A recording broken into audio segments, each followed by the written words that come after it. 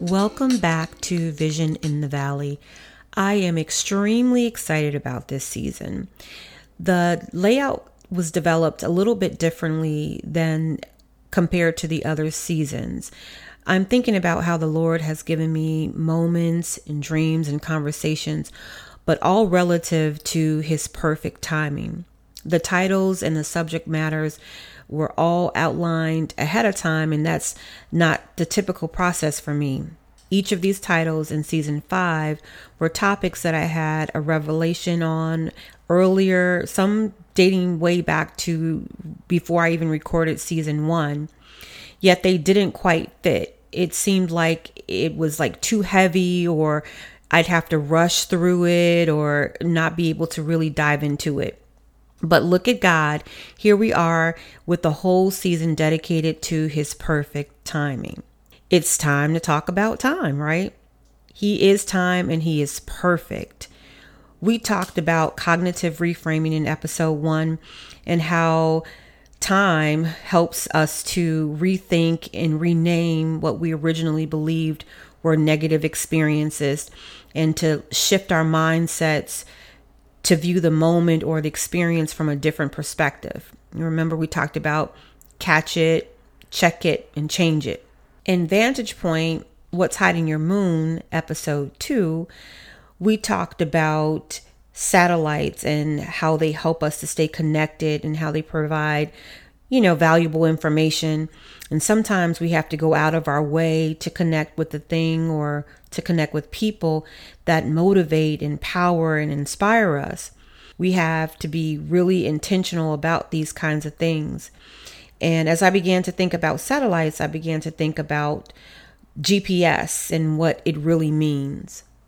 So GPS, or the Global Positioning System, is a system we use daily. We use it when we're talking on our phones, when we're navigating in our cars, whatever we're doing to connect with each other or to get to each other, right? Much of the GPS and how it works is really taken for granted. And I kind of got an intimate understanding of that when I started to research for this particular episode. There's a whole atomic clock behind the scenes, and it's used to measure time. And that kind of blew my mind because I hadn't ever really thought about it. But the math and the physics behind the scenes is just incredible. You don't have to even be someone who is interested in math and physics to just be in awe of how it all works. In fact, you can get lost in the whole thing. And that's what I found myself doing, just researching. And I am a bit of a researcher by design. I love information. So that excites me. But even if you're not that kind of person, just respecting how much goes into a thing, if you will, is exciting, right? At least to me. But, with all that being said, what I find even more amazing than the measuring mechanisms and the collaboration of nations to achieve the international atomic clock. I mean, who even knew that was a thing? Or even the synchronization of the satellites to be sure that we're getting the accuracy, is that we are all chasing time. In fact, it's so important that when nations can't agree on any other thing, we can collaborate about time, right? And that's where that international atomic clock comes into play. Some things are just that important that we know we need to come to an agreement or an understanding about. It's important what we do with it, and it's important how we spend it. It's important how we reflect on it, right? Positively or negatively. So here's a thought.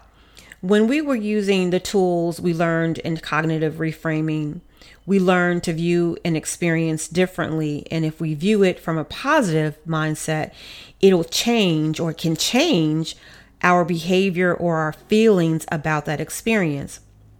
So I'd love for you to go back. If you didn't get a chance to listen to that, go back and check it out. But to me, that whole situation is like getting time back, like a refund, if you will. We waste time when we think about how we were mishandled and how we were mistreated. And it may be true. All of that may be true. But then when we do that, it makes us sad or angry. And then we begin to go down a rabbit hole of emotions. And it's all triggered from how we viewed that moment, that experience.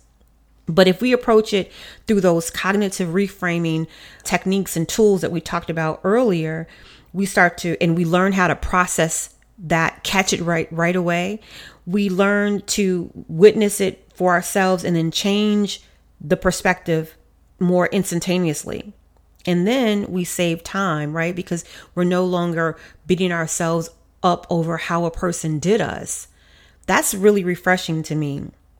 And I really wanted to be sure to say it in the terms of refund. I meant to say it that way because I want you to think about time in a tangible way, because time is capital. It's money. We hear it all the time, but it's capital. Every moment we spend going in the opposite direction of our goals is problematic. The same way we think about being good stewards of our finances, we have to start thinking about being good stewards of our time as well. So time, it's the thing that we seek to control and to manipulate, but it's really beyond us. It's beyond our understanding. God is time, and he's not impacted by the turning of it. He is the turn of it, right? It moves according to his perfect will and his perfect plan, and all things work in conjunction with that. In fact, 2 Peter 3:8 tells us that with the Lord, a day is like 1,000 years, and 1,000 years are like a day.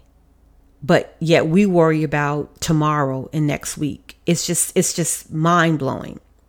God literally gives us the time to work his plan, time to complete our assignments, time to create and work the roadmaps that we need.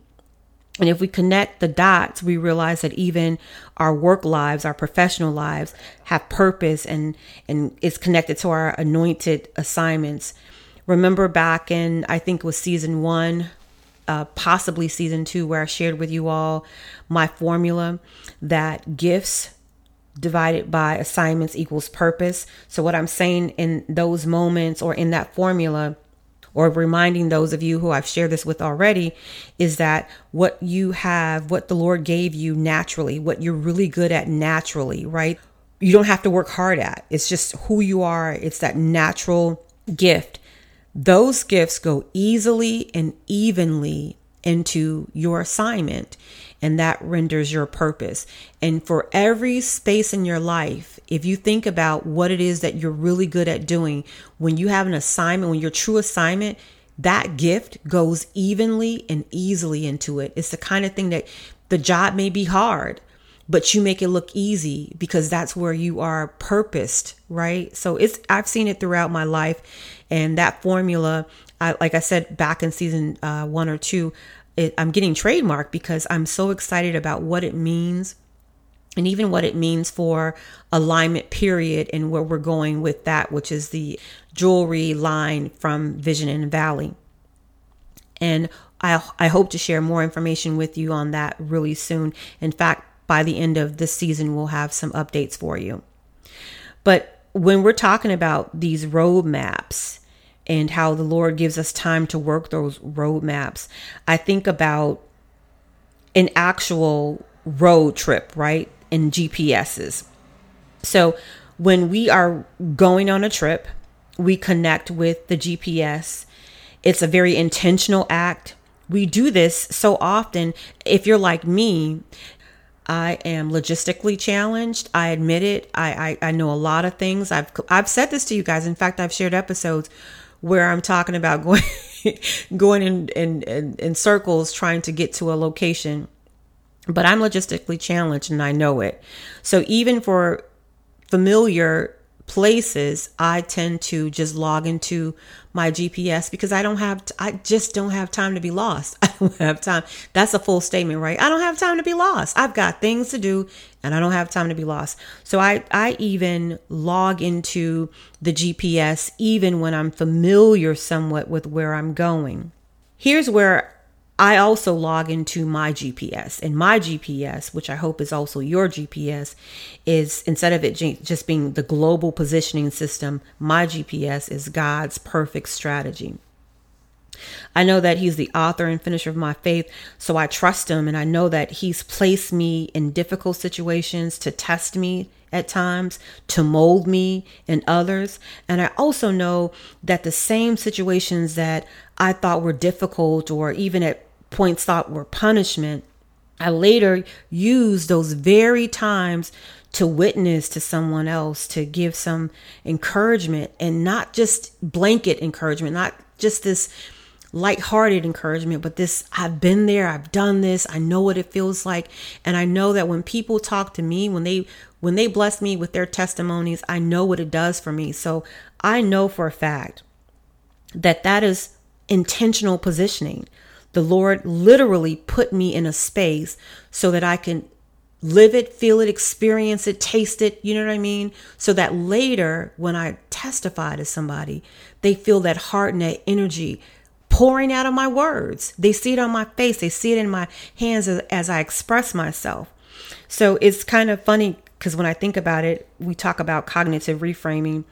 And I say to myself, the Lord is saying, okay, you guys are calling it cognitive reframing. And that's good. I'm glad that you're thinking very positively about it. But I already named it and I called it your testimony. So I just laugh at it because we're always coming up with something that he's already said what it is. It was good when he called it. But here we are.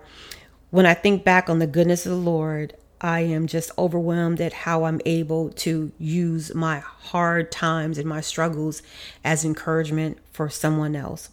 So the traditional GPS provides information on where we are on earth. And the GPS I just shared with you, God's perfect strategy, tells us about our position in the spirit, right? That's good. While we're talking about the GPS, one of the critical formulas in calculating the navigation is the measurement of distance. And I want to blow your mind. I hope this is one of those times when I said it was going to go a little heavy. I want to blow your mind here. So when we think about distance, the formula, I love formulas. I just shared with you one of them. The formula for distance is that distance equals velocity times time. So that's velocity multiplied by time. Before we go any further, let's talk about what velocity is. I know we know what distance is from a layman's term. We just talked about what the formula is, right? But let's talk about velocity. Velocity and speed, because I think sometimes people interchangeably use those words, and I just want to break it down, especially for the sake of this conversation. Speed is the time rate at which an object is moving along any given path, right? But velocity is the rate and the direction in which it moves. So speed is 50 miles per hour, whereas velocity is 50 miles per hour west. Got it? Good. So here's where I really want to lean in on how important not only is speed, how quickly we do a thing or how quickly we go is, but the direction in which we go is as important to that whole calculation. Now here is where I'm going to blow your mind. I had a dream the other day. As a matter of fact, I had started writing this episode and had some delays because I was not feeling well. And so the episode was almost complete, except I hadn't closed out my remarks yet. And as you guys know by now, I have these very vivid dreams. And on this particular night, I had so many of them. And I oftentimes have multiple dreams, and some of the dreams lead into other dreams, like as if they're connected. Sometimes they're completely opposite. So on this particular night, it was one of those nights where I had a billion dreams. I felt like I had at least, 12 dreams that I could actually recall. And none of them seem to like stand out. Like sometimes I'll have like this moment of like, aha, like that's a divine situation right there. Let me jump into it.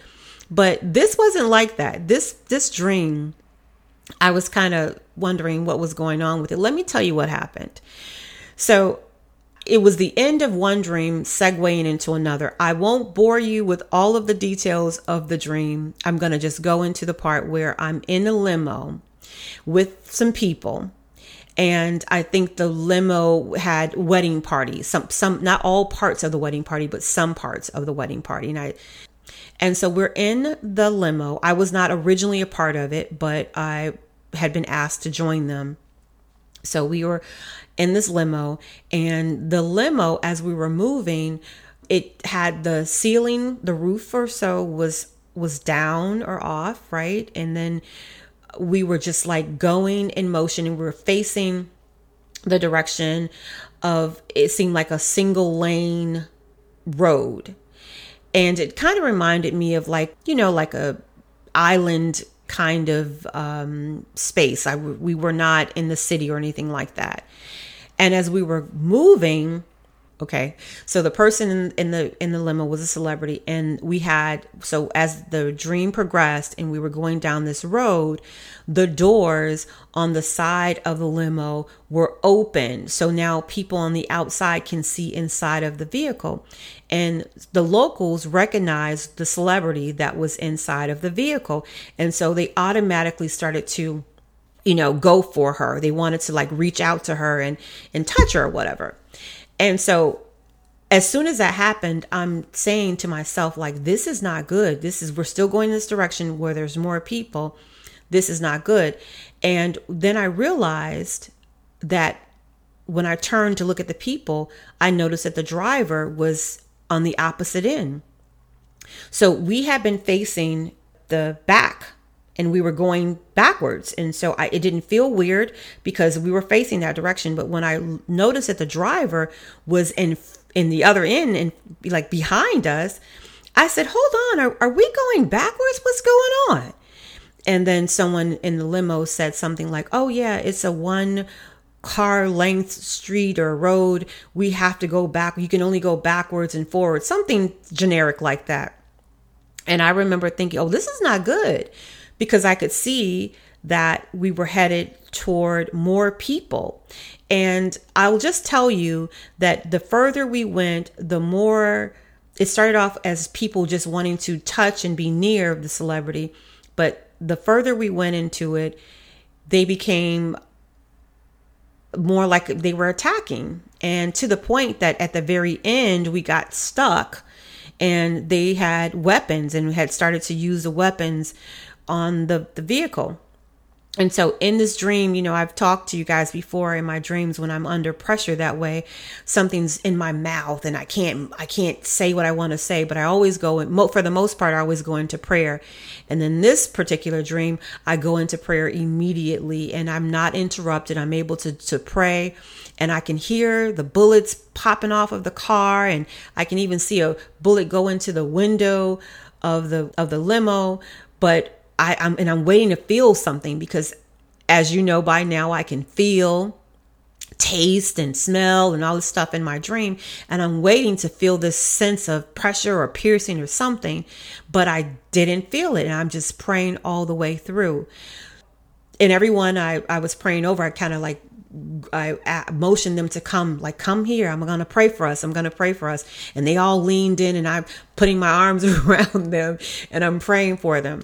So we ended up getting out of the situation, and we got back to the location, and there were some folks in the car who had gotten shot, but they were like graze wounds. I could see something on their fingers, and very minimal impact, right? Compared to what it could have been, considering we were going one way. We were going backwards. And as long as the occupants in the limo, myself included, faced the wrong way, we were all happy and had no issues with going the wrong way, because it didn't feel like the wrong way. When your body is positioned the wrong way, you can't even realize that you're headed, because you feel motion. So motion, and you see what you believe is progress, is just motion, because guess what? You're moving, and you're moving facing the way you're moving.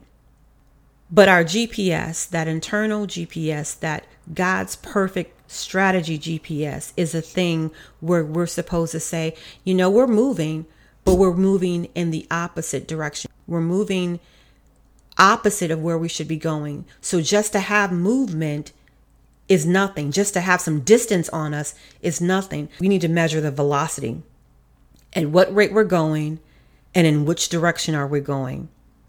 And the time that passes by for me is just like I said, God is time. So I just totally said to myself, God's perfect timing is always going to lead us back to the correct positioning, our intentional positioning, where He wants us intentionally.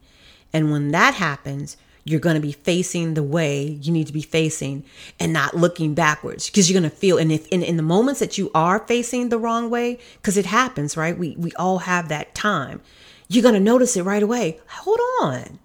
This don't feel right. Let me think. Are we going backwards? And that is what the GPS is all about. So log into your internal GPS so that you can, one, be reminded of your intentional positioning, and two, realize when you're headed in the wrong direction. I can't wait to talk to you soon.